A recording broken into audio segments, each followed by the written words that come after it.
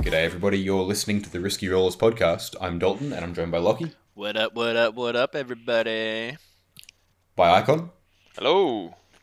By Lawrence. What's up? And by Charlie. Hello. How's everyone doing? Yeah, good. We're good. Good. Very good. It's a Nice. a stacked card tonight, boys. We've got quite a few people on and quite a bit to talk about. We've got some fun stuff happening, or that has happened. Before we get into any of that, all the usual, check out Dice Arcade, great bloke. Check out the Tray Tinker. There'll be a code down in the description to get 10% off there if you want a custom bespoke dice tray. I didn't know Dice Arcade was a bloke. Well, Tim's a great bloke. He runs Dice Arcade, which is a great store. You'll hear more from him later. Jump down into our Discord if you want to hang out with us and talk shop. We've got all sorts of crazy stuff happening there. My favourite thing at the moment is the Slow Grow League, or the tale of many wargamers that's going on, which is a great way to commit to getting some stuff painted and seeing some sweet models. Yeah, there's been some really cool stuff coming out of that. The first Necron that I saw painted for this month looked really cool. I don't know what Necron model it was because, you know, Filthy Xenos and all that, but it was really cool. All right, look, you listen here, Icon. Now, you and Lockie weren't on last week for one reason and one reason only. Because all the shit you talked the week before. Because we're awesome. You couldn't be awesomeness of us. So you got your big Necron. I mean, there's enough Necron players in the Discord. You could just have like a big Necron. We could have a big slug Necron fest. podcast, yeah. Yeah, and yeah. But yeah, so check out the Discord. Fantastic stuff happening in there. And if you want to support us even more, become a patron. You get a whole bunch of exclusive stuff, including early access to battle reports, an entire extra podcast, the pre-game show, where we break down our lists and strategies for each upcoming battle report, as well as t-shirts, which is great, and other merch, which we'll be rolling out. Voting. As voting on what is to come on battle reports. As well as an exclusive narrative campaign, which you'll be getting each episode as we finish it until the whole series is finished, and then they'll be going up for free on YouTube. We've currently got one up. We've got a bunch more in the works now that Genes to the Cults have their new book. That's exciting. Yes, it's very. That is pretty cool. With all of that out of the way, very, very quickly, what has everyone been working on? Lockie, quickly. Tyranids. Nice. Charlie, quickly. Visarch and Highland Banshee. Sweet. Lawrence, quickly. Imperial Knights. Nice. And Icon? Terrain. Terrain. Table Sweet build. as. Cool. Sounds like good stuff. And the reason that was quick is because we've got a lot to talk about. Because over the weekend, what happened? Emotional damage. Yes, that did. And would someone care to enlighten us as to where and at what event this happened? Your event where Charlie's Eldar did all the bad touches. I may have touched on the Black Templar or two. Yeah. Try all like 40 of them. No, it was an amazing event. It was a lot of fun, and everything was smooth, and the tables looked amazing, and everybody was friendly, except for Charlie. And, and honestly, God, it was an awesome day, and I can't wait for the next one. Yeah, I was broken after that. It was an awesome day. Meeting everybody, had a good laugh, and it was good to see put some faces to names. Seen in the Discord, actually seen them real. It's good. Yeah. Nice. Good fun. Yeah, so the event was 40K the way, which was our first organised play event. Lawrence, Lockie and myself were organising and running it. Charlie and Icon both participated. And yeah, it was so great to see everyone there. We're glad people had a good time, and yeah, running plenty more in the future. Excellent. Yes. We can name. Yeah. Sorry, excuse me. We can name 2 events that we're having. We haven't got titles for them, but 2 more events at minimum are happening this year. Yeah, Awesome. Really? So we've got another one happening in June, and then one happening in October. So specific dates, names, and details will be coming out later on in the year as we get a little closer to them. It'll be August. Sorry. not October. Oh, August, not October. All right, August it is is before October, right? Yeah. No. Yes. No, So, yeah, so September. is September August, and September. most of the other months. Yes. September. All right, It'll cool. be in September. Sorry. For some reason, I thought it went August, October. I'm like, that's not right. After Welcome July, to the Risky Rollers podcast, where we teach Lockie how calendars work. Yeah. So well, there's after maths July, and now it doesn't calendars. matter. After July, it doesn't matter because it's end of financial year, get tax returns, spend money, and then blah blah blah blah blah Christmas. Yeah, pretty much. Yeah. Pretty much, yeah. Seriously, who August, September, October? Who actually knows what they're for? No, do you know right? It's Cup Day. The only thing the other thing that matters is Cup Day, and this is the reason why is because you get no public holidays after July until November. Oh well, Oh. actually, AFL Grand Final is now a public holiday. Well, Oh yeah, that's the thing. Well, then In it's the Victoria, grand we final, get the there you grand go. final. Yeah. There you go. But who cares about AFL? That's right. Well, a lot of people here to play evidently, footy. because we. Yeah. Got a public It's the holiday biggest for it. biggest sporting event in the country. Yeah. Game Um, sucks. All right, I'm muting Charlie. Yeah. So the But first, yes, we've got two more of those happening. Yeah. If you want to get info on them first, be in the Discord. That's where we put out all of our updates there. And it's where we'll be opening up entry into the Discord a little bit before we make it public. Yes. So if you want to just have a bit of a foot in the door for any of our future events, make sure you're there. Yeah, yeah, and more details will come both publicly and through the Discord. So yeah, Yes, but yeah, so absolutely. the event was our first event. It was 16 players, so it's just a small event. We start small, don't get too crazy. Yep. We kind of just wanted to.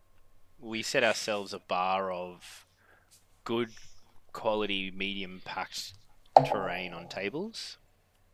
Yep. And Just tables that we looked at and went, those are nice to play on. They're the kind of tables that we would show off on the channel and we'd play on it. exactly. Look, if you're on any sort of Melbourne or Australian 40k pages, I've seen them circulate and only positive things said about them from people that were at the event, being like, these tables are freaking awesome. You go through the comments and they're very satisfactory tables.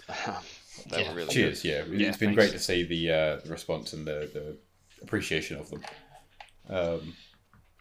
But yeah, so we did all that, and we had 16 players just with a random draw running through it. It wasn't anything too crazy as far as pairings went, and it seemed to be a good day. Everyone had fun. Lots of games were played. Some fantastic armies were there, and just a bunch of fantastic people. That's it. Can't ask for anything more than that. I was Yeah, for honestly sure. surprised. Like, going into it, I was worried about the 2.5 hour time frame. I was like, gee, because when you sort of play around at home or at a shop or wherever, you never worry too much about it. And going into your first event where there was a time cap, I was pretty stressed about it. But it really you really get through it really quickly. I reckon I got to at least turn 4 every game. Yeah, it's one of those things where you play it a bit and you sort of get used to the pace of a game happening in 2.5 hours. But it is definitely something to be aware of, especially if you start playing armies with a higher model count or with more detailed things to keep track of. I had that in my first game against Orcs, and Yeah, we got to the end of turn 2. It was like, yeah. And then, again, the second game was really fast, so that was good. I think it does change when because the event was more of a event, not tournament. So it was kind of marketed as this. Hey, if you ever wanted to experience an event without the epic field ads of potentially some full gamey hardcore lists, and sort of come to this. And what from my experience with Heresy and stuff like that, when you go to an event that is a bit more full competitive, your games are usually over. Rarely games push past turn 3 because they're so optimized. It's just sort of one mistake is usually punishing the other player or whatever pretty heavily. So there's also that to keep in mind as well. Like that, we were at Heresy with 2.5 hours. I was getting through every game like turn 2, pretty much. Yeah. yeah. I don't think I got past turn. Oh no, that would be a lie. I think in the final game of the weekend, I got past turn 3. Yeah, and that was 3,000 points. So Yeah. Yeah, that's crazy. Yeah. So yeah, but then it's good. It's good that you didn't find that to be an issue or too much of an issue anyway. Nah, because it's easy when you table a team, so, Still took you 4 turns. But what was the explain to us what all this emotional damage is all about? Alright, so Charlie and I got paired, And Which round? Which round? So which round was this? Second. it was round 2. Yeah, okay. Yeah. This is round 2. It was over on the cathedral table. Yeah. Oh, very quickly, alongside this podcast up on Instagram, we're going to be posting a bunch of the pictures from the event. Yep. So go over there to check out a lot of what we're talking about, because I've got pictures, I think, of every game. And also quickly, just a big thanks to our 3 main sponsors of the event. Oh, yes, of course. Tim from Miniature Scenery, Battle Maps, and of course Dice Arcade. So big ups to all of them. Jack from Battle Maps supplied the mats for the day, also some prize support, and Waggers from Miniature Scenery provided a lot of the prize support for the event. So it was absolutely amazing, the generosity that those guys have for our first event. So big thanks to them, big shout out to them. Yeah, for sure. Yeah. I mean, I want a truck. Yeah, Exactly. That's all that matters. And I finished putting it together yesterday, and the detail that goes into those things is crazy. Like inside the cockpit, when you glue it all together, it's got like a textured, leatherish look. And this is all made out of MDF, mind you, for the people at home trying to imagine what I'm talking about. But there was whole control panel set up and like a big chair that looked like it was made out of leather, just with the texture that had been laser cut into the MDF. And I was like, this is sick. Like, the image on the box certainly doesn't portray how much awesome detail is in those models. And 100% credit to him. It's awesome work. Yeah, it is. Yeah. So, Icon, you were saying round 2. Oh, yeah, back to bad touches. So, we go through all our deployment, blah, blah, blah, blah. Charlie gets turn 1 and just proceeds to alpha strike like a maniac. What are those little hover things that you've got? Support platforms with D cannons. Yeah. Tasty. Yeah. High strength, high damage. So, just want to point out that Icon's running Black Templars, their new supplement, and you've been prepping hard for this, and you've been playing excellently. Yeah, I mean... I think post the event, we've definitely said it on here, and we'll point out that Lockie and I kind of tipped you that you might win the whole thing. Yes. With the amount you've been prepping and the amount how well you play your list. And just, I mean, the results prior to the event, I think I lost 1 game. Prior, and that was to AdMech. And now Charlie is here running the Eldar with their 8th edition book. Yeah. Sorry, let me fix that. 8th edition books. How many books are you running? I think there's 5 altogether. So the 5 Forge different Worlds, books. and then I've got the Harleys, and I've got White Dwarf, and then I've got my Craft Worlds, and then I've got the Psychic Awakening. So Needs are the same. It's horrendous. Yeah, and now I think Nids and Eldar are probably fighting it out there, but potentially one of the worst placed armies currently in the game as far as just the linear power in the books. Especially pure craft worlds, yeah, for sure. I mean, it's a tough one for sure. Yeah. So sorry, Icon, please continue. So we are. I mean, I just suffered to lots of out of line of sight D6 damage. Even I don't know, what does the Lynx shoot? That thing did what, D3 plus 3 damage as well? Nah, so just a flat 3 damage, but it's 6 shots. Okay. And it had guide, and then the thing that was shooting it had doom. So it was just Oof. the guides, the dooms, the stacked with the expert crafters. It just meant that everything you shot turn 1 was landing, and when you're rolling 5s and 6s on your damage rolls, which you spiked well on, even at minus 1 damage, even at minus 1 damage on Dreadnoughts, it was just 5 damage a hit. It's 5 damage a hit. Taking 2 Dreadnoughts out on the first turn before you even get to move them. That sort of that set the pace right there. Yeah. I came away from that game realizing that the list that I was building can be very reliant on having turn 1 in any army that is shooting, like heavy shooting. So you would suffer probably the same sort of fate against Tau or AdMech that have big guns. What are the last cannon chicken things? Are they still a thing? The Iron Striders, they're still good. Yeah. Yeah. Even Knights potentially as well. Yeah. Knights Is it- sort of. It's the same situation with this, right? Like they proc hard. You know, if all that volcano cannon with all this damage actually procs hard, it'll be the same sort of thing. Yeah. Moving forward, I mean, looking at those sorts of lists and those sort of matchup, it probably would have been worth spending a bunch of CP to put a bunch of stuff in strategic reserve. Just to mitigate the potential of turn 1 being annihilated. Yeah. Yeah, like 4 out of line of sight guns that were strength 12, d6 damage. Yeah. It's just pretty brutal, and I was rolling hot, so Yeah, and I mean, I wouldn't say I was rolling bad, but just aggressively average. So, so you know, like for every 4 shots he's shooting, he's getting 2 through, and he's rolling 6s on his damage rolls. It's basically a dead dreadnought, or it's it's dead this, dead that.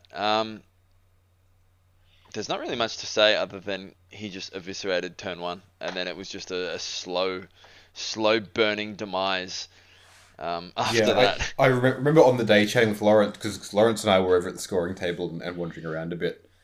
And one of the things that we get to do on the day is wander around and talk to people and see a bunch of different games happening. And Lawrence and I were having a good time sort of picking winners in different games and seeing how things were going. Yes. And I think it wasn't until like turn 3 or 4 that it sank in that Charlie was tabling you. Yeah. that was going to happen. Yeah. yeah. And I think... yeah. I mean, he's earned this, though. He lost every game in Heresy. So, let's just let him have it.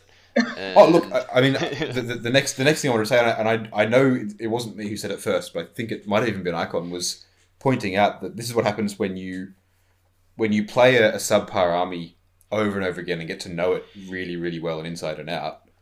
And then when your dice rolls can go your way, you can be devastating with it. Yeah. So, well done, Charlie. Like, thank you. Well, the difference between thank you. The difference between Heresy and the 40k is the way. Like Heresy, I was just bringing pure fluffy list. Like it was just like the Avatar and lots of Dire Avengers and all this sort of stuff. It wasn't going to do well. Whereas this list, I've actually tried to design to do well on the first turn. Yeah. Yeah. And obviously, I got 2 games in first turn, and I won both of them purely by shooting lots of things.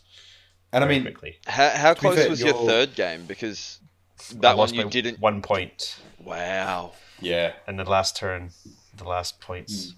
That was a good game. I wish I had more time to be there watching that game, but I kept coming past and seeing how close it was. Yeah, man, it was so close. Such a good game. Ned's with big bugs and just charging. That was Crusher Stampede, right? Yeah. That was a shout out to Scriv Paints there as well, who was that that opponent for that one who won the best painted by player votes. Yeah, that army is amazing. Awesome army. Was that the Black Nids? Yeah. Yeah. Yeah, Yes. no, they were epic. Yeah. They were It's epic. one of my favourite Nid schemes. I don't think I've seen it before. Like, I don't know. Is it an actual? No, sorry, hive? as in like having seen him have it painted there. I thought you were saying that it's now. I thought you were saying that it's like it's actually one of the major hives or something, and it.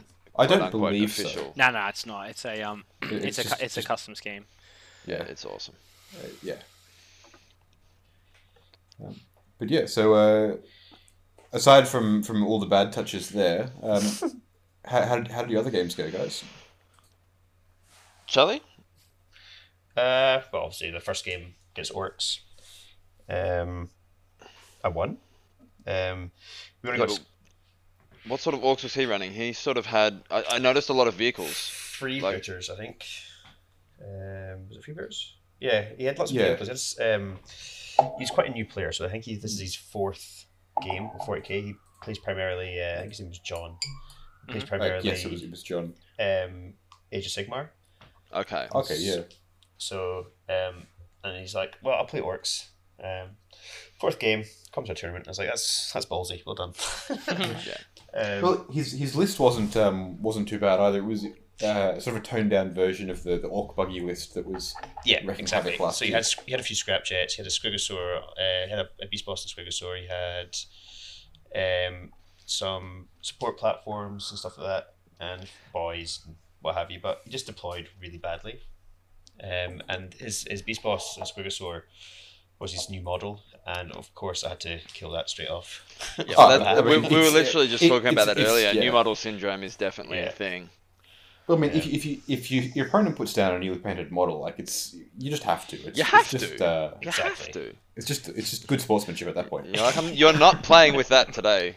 The thing is, he deployed it right at the front, and so it wasn't protected by anything. I was like, well, that's silly. So I just literally just shot it. Today you're gonna learn, boy.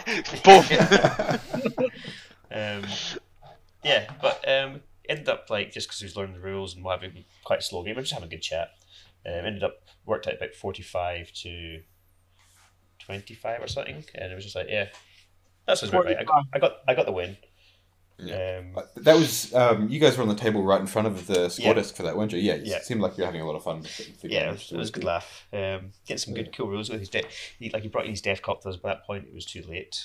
To do the bombing and stuff like that. He didn't have very many models left. It was just like, So, I mean, he still got the bombs off and did some damage to your Dire Avengers, right? He did, but Dire Avengers at that point they'd done Rod. They'd done their thing. They'd done their whole objective, and they literally couldn't do anything else. So, but it was good. It was good. And then obviously the second game was against Icon. May I add, I beat him, but I also missed a whole phase of Psychic and still beat him. Oh wow, nice. I just got too excited. I was like, I want to shoot him. And then I was like, shit, Psychic. Damn it. Didn't matter. Next time you'll remember Psychic because you're like, this happened. This happens. It's a thing. Dude, you say that, but I did it at Heresy too. So I obviously don't learn. And then the third game against the Nids, that was just a wicked, really tight game. It was all fought in the middle. Like he'd move up to the middle, I'd move up to the middle, and we just fight each other off points. Nice. Yeah, it was just super good. And then the charging of the big bugs with 10 wounds, and like it was just brutal. Killing all my blades with mortal wounds, and then my Racier coming in, clutch killing loads of warriors off the point, and it was just a really good game. Really good game. Good fun. Did you finish that on the 5th round, Charlie? Yeah, 5th round. Lost by 1 point at the end. So the score was 78-77. What could have been the difference, you reckon? So there's one bit of the movement. I whiffed a lot of shots with my. So actually, no. The 5th turn, I shot with the Wraith Seer, something that was in range of the support platforms. So I shot them off the board, and then there's nothing in range with support platforms. Okay. I could have literally shot the Hive Guard, which is one of his to the last units, and I could have killed them, and then he would have lost 5 points, and then I would have got the game. Yeah, that was a big mistake on my part, but I think that was a big difference. But pretty much everything else I couldn't have done a huge amount. It's just slugfest in the middle of the board. It was great. Yeah, nice. It's always good when you have games that are like big trades in the middle of the board. It just makes the game so fun. Yeah, it really does. It's like a battle for who's got more. Yeah, exactly. How about you, Icon? How was your day? How did your games go? So my first game started out really great, for me anyway. I went into Sisters Battle, and they were. I mean, I'd never gone into Sisters before, and I've just heard horrendous things about how killy they can be. But when deployment happened, he faced off against my Dreadnought Spear, which was on the sort of right flank of my deployment zone, right across from me, and quite out in the open was what are they called? The ones with the shields, Sacrosancts? Sacrosancts, yeah. Yes, 5 of them, and then standing behind them was Morven Val, and I proceeded to be like, well, I'm gonna drop all my Dreadnoughts into these Sacrosancts and then attempt to kill Morven Val, and sure enough, turn 1 managed to eat them all Ended up having to spend my whirlwind shooting from the other side of the board to kill the last Circus Hank to get the next Dreadnought to unload all its weapons on Morven Vale, but then proceeded to roll a 6 for my Macroplasma shots. Oof. Got 5 of them through to saves, and then with overcharge, so she's halving all incoming damage, but it's rounding up, so it's still 2 damage, and of those 5 wounds going through, she managed to fail all of them, and yeah, brutal. yeah, Epic. yeah, it was like 5 2s and 3s and like 1s, and I don't know, it was just brutal. And after that, I mean, he'd positioned so there was going to be, re-rolls of 1s for his melters and stuff happening from that. And once she was gone, that flank just it didn't have the efficiency it needed. He had the 2 of the melter squads. I don't know what they're called. Retributors. 2 squads of them, and they spent 3 of the 4 turns that we played through just pumping Melter into Dreadnoughts just to try and stop them from dominating that half of the battlefield. Morven Vale going down it got him unstuck very quickly. It's a big one because the sisters generally, most lists do rely on her as a big force multiplier to increase the efficiency of everything else. And because she's just so good at doing that, like in so many different ways. So. Well, I actually don't even know what her rules are. I never even got to experience them. I'm assuming she gives like Chapter Master re-rolls or whatever equivalent. Yeah, but it's both. It's reroll hits and wound, and then you have rerolling 1s within an aura, and then you have rerolling 1s to hit and wound in an aura as well. And then she's awesome, insane in combat. She can fight twice for free. Yeah. Yeah. She's epic. Yeah. So when she went down, the guy went down as well. Yeah. Yeah. And I mean, even the mortal wound dumps that sisters can do, sort of, I rolled pretty hot on my 5-up in Feel No Pain against mortal wounds, being Black Templar. You always do. It's so frustrating. Yeah, I rolled. It's like, I've got there's 6 mortals. You'd be like, I saved 4, and you're like, no, you didn't. You're like, yeah, I did. And you're like,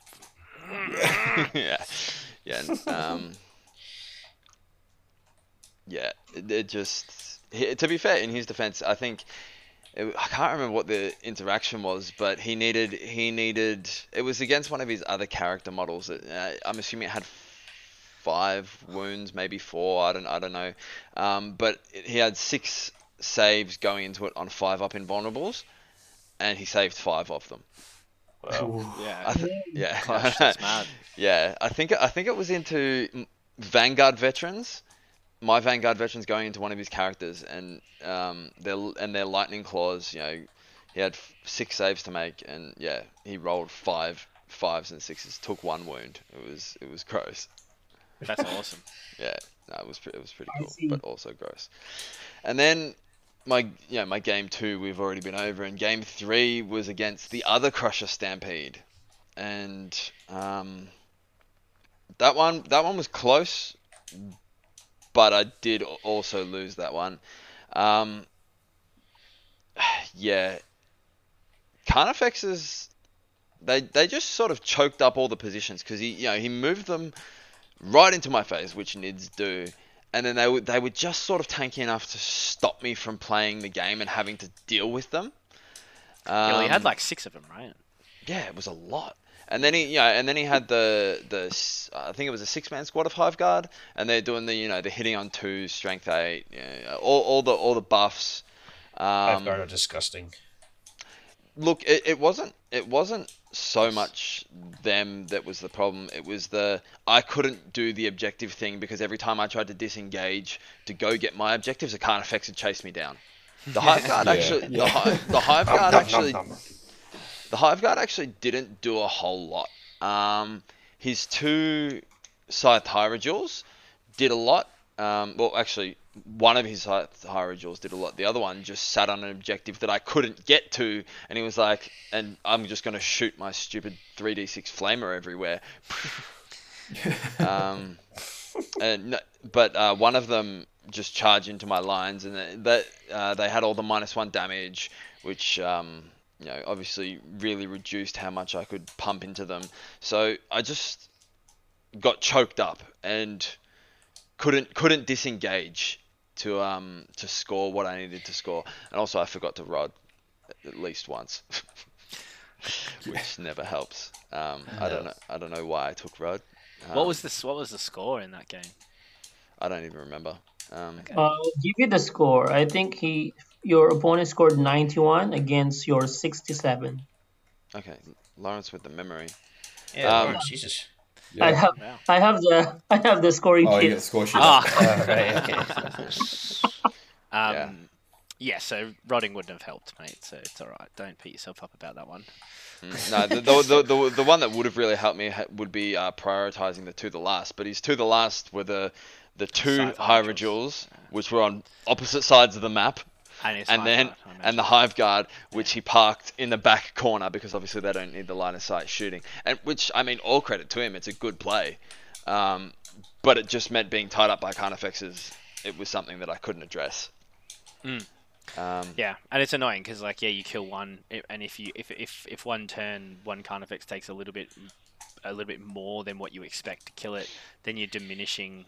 Yeah, then you're like, oh, I still have another one. Oh, I still have another one. The next turn, you're like, oh, I got another one. Oh, now I got another one, and it's literally becomes that mid-board trade. That was a lot of what was happening because you would commit 2 dreadnoughts in combat to kill the one Carnifex that's blocking your path, but then it's too much damage, right? And then because they're all their own individual unit.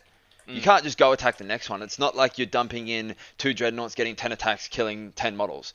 No. You're either dumping 1 dreadnought in, and maybe potentially not killing 1, or dumping 2 and definitely killing 1. But then you're not able to kill anything else. Yeah. Yeah. And so your weight of numbers is really, really diminished in its efficiency by the fact that you can only kill 1 thing at a time. Yeah, it sounds very annoying. You just choked up in the mid board, and yeah. Yeah. No, I mean, it sounds like there were some interesting games there, and it sounds like there's some lists and armies you wouldn't normally get to go into.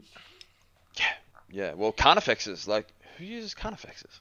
Who uses 6 of them? Yeah. Well, I would if they were better. But I've got 4. But I mean, you say that they do apparently work. No, yeah, I mean, they're not great compared to some of the other stuff. They're just nowhere near as good. Yeah. But they will be Codex on the horizon. So very excited yes. about that. That's pretty cool. Yeah. So before we move on, we'll just hear a quick bit from from Tim from Dice Arcade, and we'll be right back to talk about how the event ran overall. dicearcade.com.au. All the biggest brands of miniatures and wargaming. Free postage over $250. All right, thanks for that one, Tim. It sounds like the games went well. Let's pivot a little bit.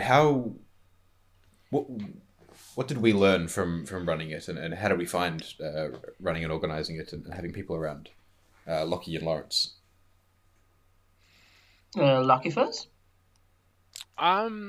It's hard to say because I think we did a lot of prep for the event to try and picture every scenario that potentially could go wrong from a pre-organizational point of view, and I think because of that, it made our kind of jobs on the day quite easy. It's hard to say when only, i.e. first event, and it's only 16 people. But I mean, the biggest questions that I only got involved with or had come to me or come to us was stuff about clarity on terrain, and it wasn't so much what the traits were, just more footprints. So that's definitely something that we took, because basically for the people who might be listening to this who weren't there, every table had a laminated A4 sheet of a top-down view of the board, and it had a legend and an allocation for each piece of terrain to what traits that terrain piece what traits were assigned to those terrain pieces, and that was it just mitigated so much. You know, I didn't hear people arguing once about it. I didn't even think. Or maybe correct me if I'm wrong, boys, but I'm pretty sure I didn't even hear one argument between players about what terrain should or shouldn't be, or I didn't know that was, or any of those kinds of things. Well, I mean, it was very, very straightforward and clear, and it's like, well, if you didn't know, why didn't you read the freaking thing? Exactly. It's right there in front of you. So I think I had maybe one question about the footprint of something while I was there. Yeah, I had that twice. I had that twice. And then, okay, yeah. And then I think the only other thing was, of course, one of the tables, we were sort of down maybe one terrain piece when we set it up. We're like, oh, this really needs one more piece just to make it. Oh, it wasn't on the card. Yeah, that's right. Yeah, and then Charlie very generously brought an extra one along the next day, which we set up for that one. And so all that meant that, you know, for each game I went over and had a quick chat to the players and just mentioned, look, treat this the same way you're treating these ones. And explained that it was just a late addition to it. And that was that. Yeah. So, like, overall, that's kind of that step of, I guess, part of the pre-organizational process that I think this just really helped. Because I looked at it and go, like, well, you know, what would I want from an event to make things super clear so that I can have as little mitigation, so that I can mitigate as much of unclear conversations or unclear parts of event if I was there, and that was definitely one of them. Yeah.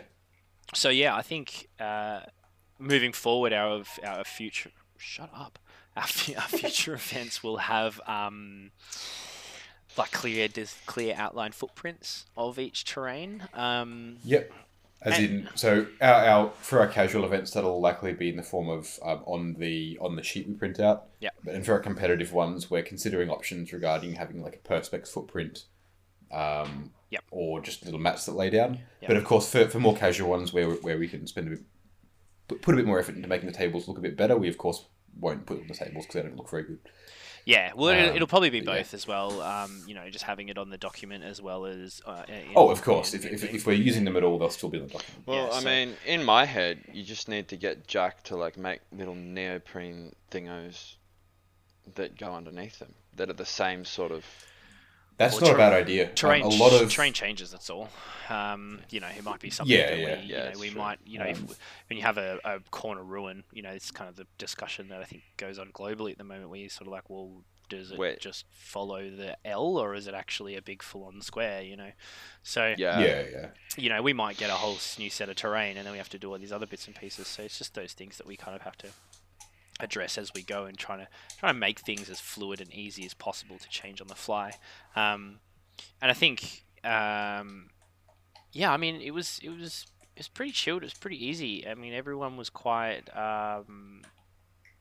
All the participants were really, really welcoming and calm, and everyone was good. But I also think that just came from us being kind of, you know, well organized. Well, yeah, I mean, as someone who has a background in hospitality, if you ever sort of see those events where the host is super like anxious and has had like 5 cocktails and is like hyper stressing about everything, those are the events where it sort of tends to string out of hand quite quickly, right? If you're the one running the ship and everybody's seeing you calm, they're calm.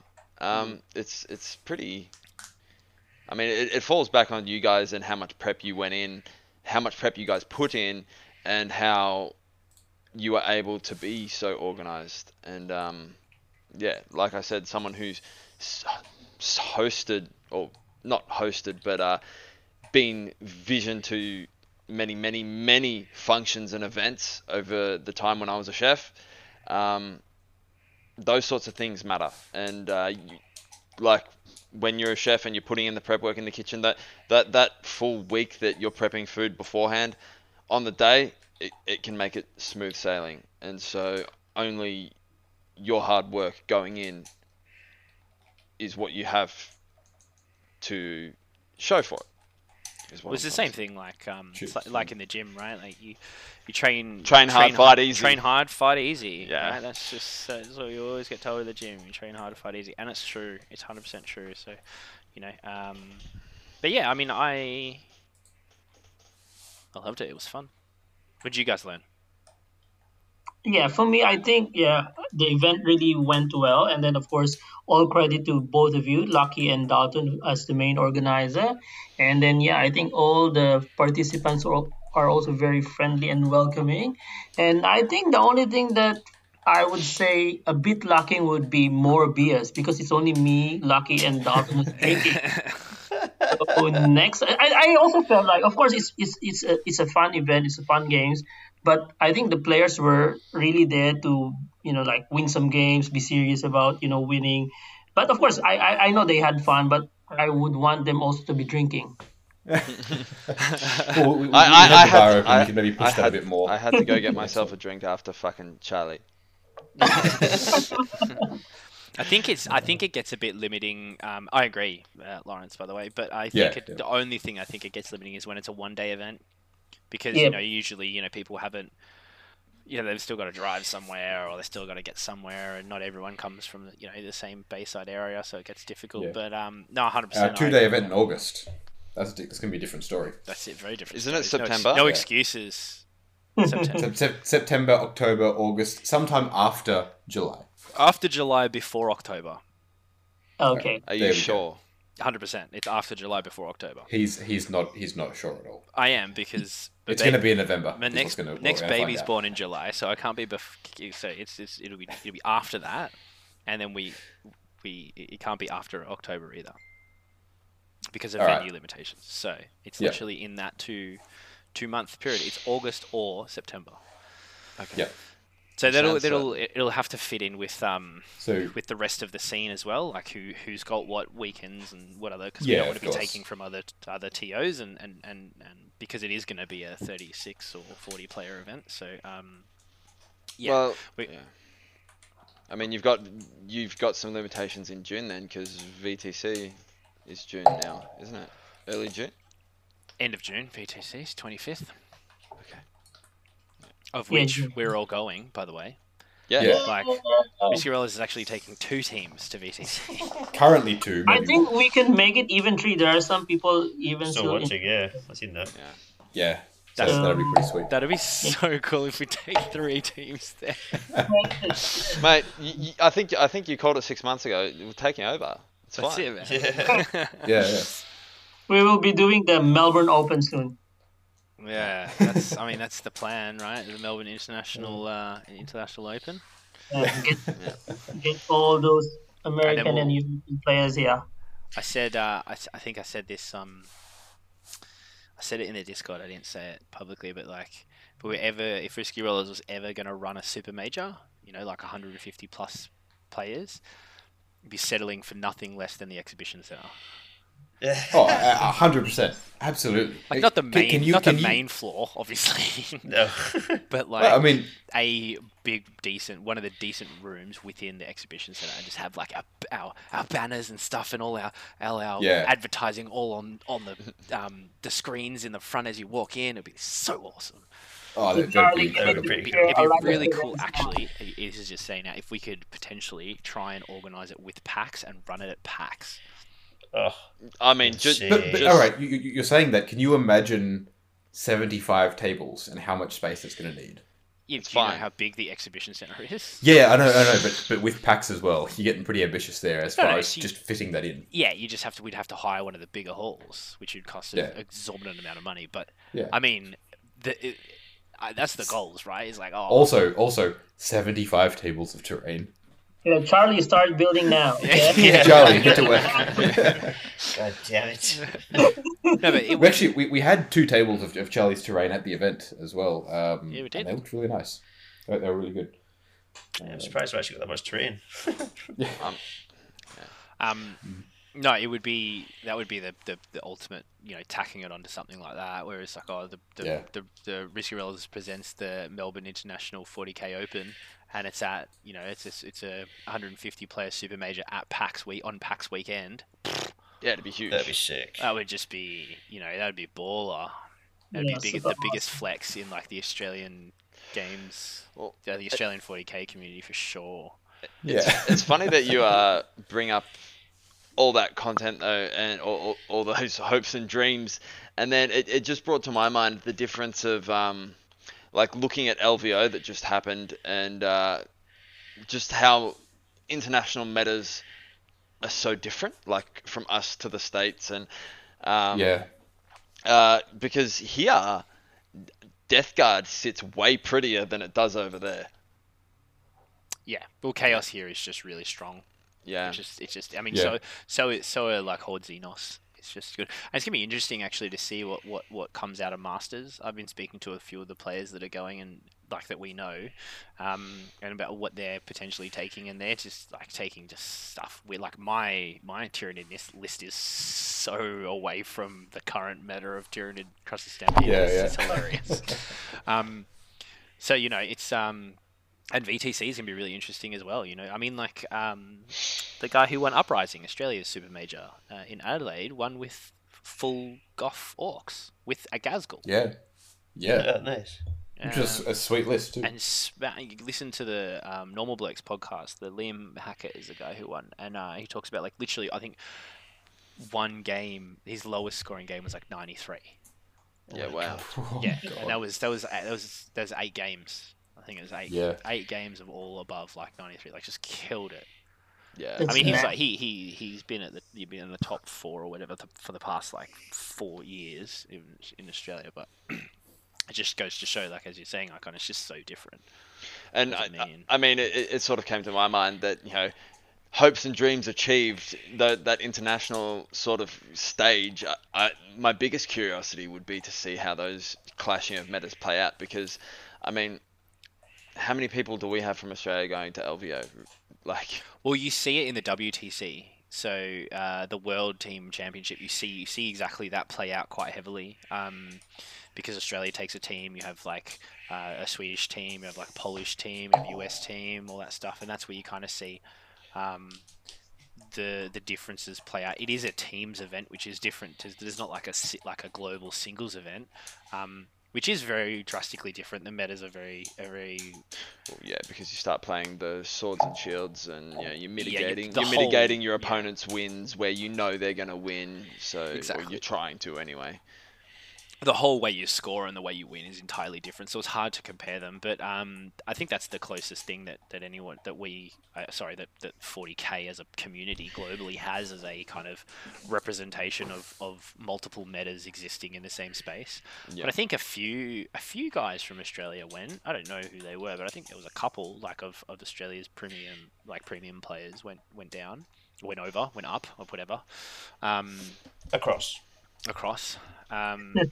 It's hard with an event that large as well. It's so dependent on your matchup. Like you can move through the field, so to speak. Like there's like how many is it? It was like 200 and something players there or something. Might have been more. Around, yeah, I think around 300. That's Jeez, so so many. hectic. That's so It's sick. like, what? Yeah, I mean, it just Yeah. becomes like a whole different kettle of fish, I think, at that point as well. In terms of how matchups are done and how that all. I mean, it isn't because the context is still the same and the algorithm or whatever the pairing system is still the same. But in terms of it is kind of somewhat different when the more numbers you have to kind of weave and dodge the field. But yeah, it'll be interesting to see that how that changes, even from like state to state.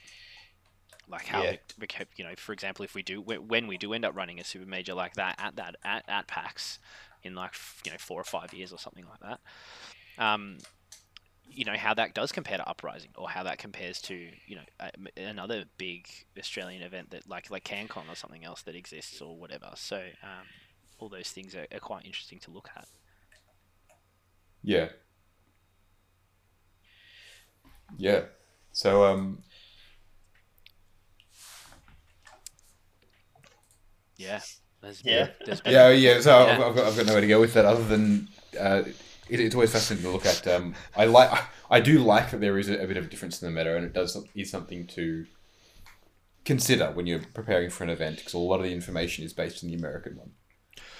Yeah, which is it's so. I mean, even the it's funny because you have ITC results, right?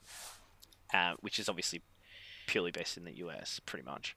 And then you have the Warhammer Games Workshop's like Meta Watch thing. You're like, Yeah, which is you're like, okay. Look, where are okay. they Correct me if pulling I'm this data wrong, from? but I have yet to see an article that says anything of value. So I didn't realize this after they take it from their. It's taken from their official GW events. That's all. All right. So All right. that's literally what it's taken from. So you kind of like, well, this isn't really Meta Watch, is it? Like, and then it's very misleading. And this is what I think has caught people out when they started doing this in the middle of the year or whatever, because they're like, oh, this is during oppression of AdMech, and AdMech was like really low on Games Workshop's thing, and they're like, oh, they're just trying to say it to sell stuff. Like, well, if you look at who was doing well at their events, well, no, it's like the same thing. Yeah. Like a Death Guard player won our event, but the next two were Custodes. And look, I think that as much as I'm not trying not to take anything away from the two Custodes players, I know that they've both played very well because they both scored very high on all their games. Yeah. But Custodes just did happen to have a significant points decrease after a brand new codex just within time of the event dropping. And that was so a choice. The points changed like the day of lists. The day of. Being due. Yeah. And also, Eldar came fourth, so that kind of skews the whole thing. Exactly. Yeah. But then, like, Custodes being at the top, if not top 3, was no surprise to me. I would have been surprised if there wasn't, because we had two Custodes players. I'm like, if no one gets in top 3, I'll be very, very surprised. To be honest, I actually thought it might have been Custodes, Crusher, and Death Guard, or Custodes, Crusher, and Sisters. Yep. I definitely thought Black Templars would be up there. Yes. That too. Yeah. So it's less based on the army and more just based on knowing Icon and knowing how well he plays it. Yeah. But yeah. And it was good. We had a great spread of armies. The diversity was good. There was 5 different Space Marines, no double up on Space Marines. So we had 1 Blood Angels, 1 Dark Angels, 1 Iron Hands, 1 Black Templars, 1 Blood Angels. Ultramarines. And then 1 Ultramarines. Yeah, that's right. Yeah. So it's 6. And then there was 2 Custodes, 2 Tyranids, 2 Death Guard, 1 Sisters, 1 Orcs, 1 Eldar, 1 Knights. Yep. Yeah. And that's it. And that's it's pretty much everything. Except Drukhari. Except Necrons. No, they don't. No. There was no Drukhari, no Admech, no Necrons, no Tau. Which is all good. That's what you want. When you do an event, you're like, we don't want any Eldar period because no. We don't want Tau because Lockie's no. as we've established. Lockie loves Space Marines, and every event would be 16 Ultramarines armies if Lockie had his way. Just Gilliman's. 2,000 just 2,000 points of Gilliman's. To be fair, that would be a more balanced game. Gilliman's versus Mortarians. Yeah. Pretty funny. No, it was good. It's really good balance. And Charlie, you gotta take my hat off to you, mate. Like playing the book you did with the book that you're playing to get 4th up against a lot of other 9th edition stuff was really good. Yeah, and playing so well. Yeah. Look, I was surprised too. So, mate, own it. Don't say that. Just be like, yeah, bro, thanks, man. I deserved that 4th place. Yes. Yeah, but I'm honest, so yeah, I'm surprised. But yeah, look, I think it was. I definitely had a fantastic time running it and seeing everyone playing. It was absolutely knackered afterwards, but it was so great to have so many people there playing 40k and enjoying the game and enjoying the day. I have to touch on that, and that was actually something I thought of before we were, I thought of this afternoon when you were like, hey, let's do podcast tonight. I think one of the biggest things that I came away with from this event is 2 parts. It's 1, pack Nurofen and take it early, because standing still for that long, or standing on your feet for that long, hurts. So sore. And 2, bring lots of caffeine, because mental fatigue is a thing. Like by the end of it, your brain's just cooked. Yeah. I mean, I would agree with that. anticipated that but once you sort of play 3 games back to back like that, even though you know it's going to happen, it still hits you like a truck. And yeah, definitely, as someone who thoroughly enjoys caffeine, I definitely didn't consume enough to keep my brain going. Well, that's why there's a bar there too. So yeah, I mean, to be fair, about halfway through the day, I hit the choice of beer or coffee. Was basically the choice I was running all afternoon at that point. Yeah, but coffee to me is what beer is to Lockie. Like, just yeah. I'll drink like stupid amounts of it, and then I'll just be functional. Yeah. No, that's a good piece of advice, I guess, for someone who, if anyone listening would like to attend their first event, and hopefully they would love to attend one of ours as their first event. It would be amazing. Those kinds of things, those little bits of the externals that they're secondary to, or you think they're secondary to playing the game, but really they're a really big part. And you know, I mean, I sort of have listened to podcasts or whatever where they've even covered these sorts of concepts. But when you're prepping for your first event, even if it is just a friendly event like the one you guys have hosted, don't shy away from it and focus just on your list or your gameplay. Remember that you as a player are a key part of the game, and you need to address your needs, whether it be food or coffee or beer or just back pain. Like if these things are all, because there's massive mental components to playing 40k, and if you can't think straight because you've got externals of your own body impacting your game, as ridiculous that sound for a game where you're literally measuring and rolling dice, it's definitely a real thing. Mental fatigue will kick your ass by game 3, and you'll do what I did and forget to the last. And also don't forget things like, we had chairs around and stuff like that. Like, if you're getting tired, just sit down. Sit down when it's not your turn. Yeah, it's all right. It's not disrespectful. It's fine. Like, bro, I just need to have a breather. but that's under the same premise though, that you're so thinking about the game. You're so thinking about the game that you don't realize. Like, I don't even reckon like I even considered sitting down, just because I was I was so. And these are sort of key points that you can save yourself a lot of discomfort, and just really keep that focus sharp if you spend just that little bit of extra time thinking about yourself as well as the game. I mean, at Heresy, I only thought about sitting down in day 2 because I had to, because I physically couldn't stand. Which, you're to be fair, to shit. I mean, you went for a nap in the car halfway through. I did. I had to go and wake you up for round 4. Yeah. But hey, whatever. So I agree, and it was the same. And then it was only because after that I was like, oh yeah, man, I'm totally sitting down at my next event. Like, while they're doing their turn, you're like, yeah, whatever, hurry up, come on. When's it my turn? Just show me what's dead, so then I can do my turn. But no,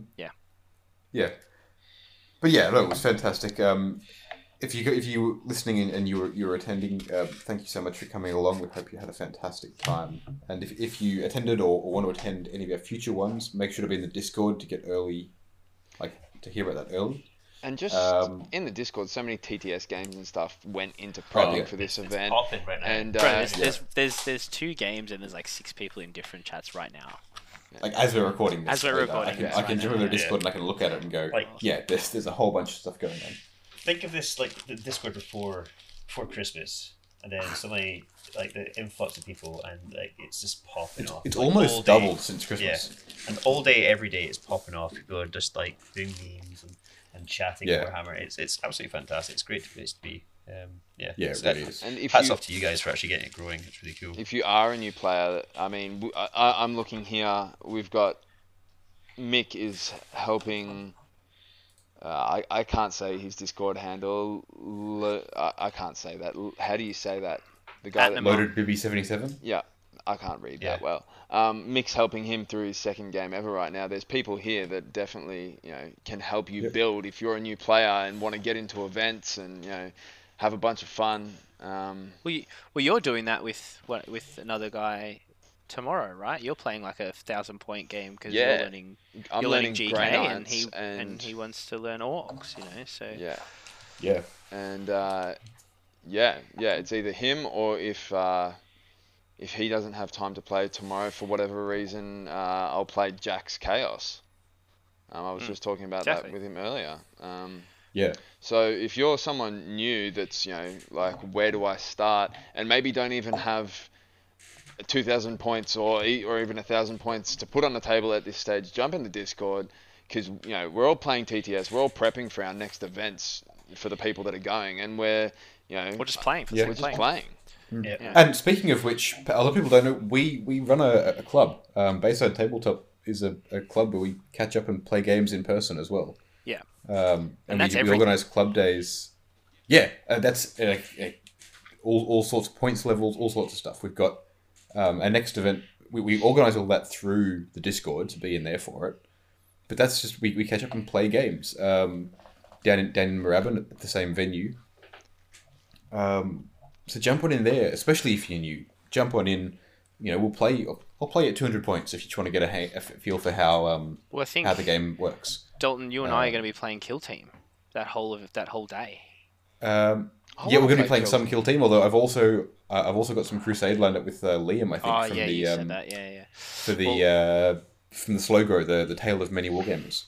Yeah, well, I'm going to be playing Kill Team all day. So yeah, so we've got Kill Team 40k and other games as well. You're more than welcome to. We've got smaller games happening. Yeah. So yeah, we've got all aspects of the hobby happening in the Discord, and that's where it's all centered around. So come and be involved. That's it. Yeah. But with that, I want to say thank you all for joining me for this podcast. Thanks for having me once again. Thank you for having us again. Thanks too. You're so welcome. And thank you all for listening. We will catch you guys next time. Bye. Bye. Bye.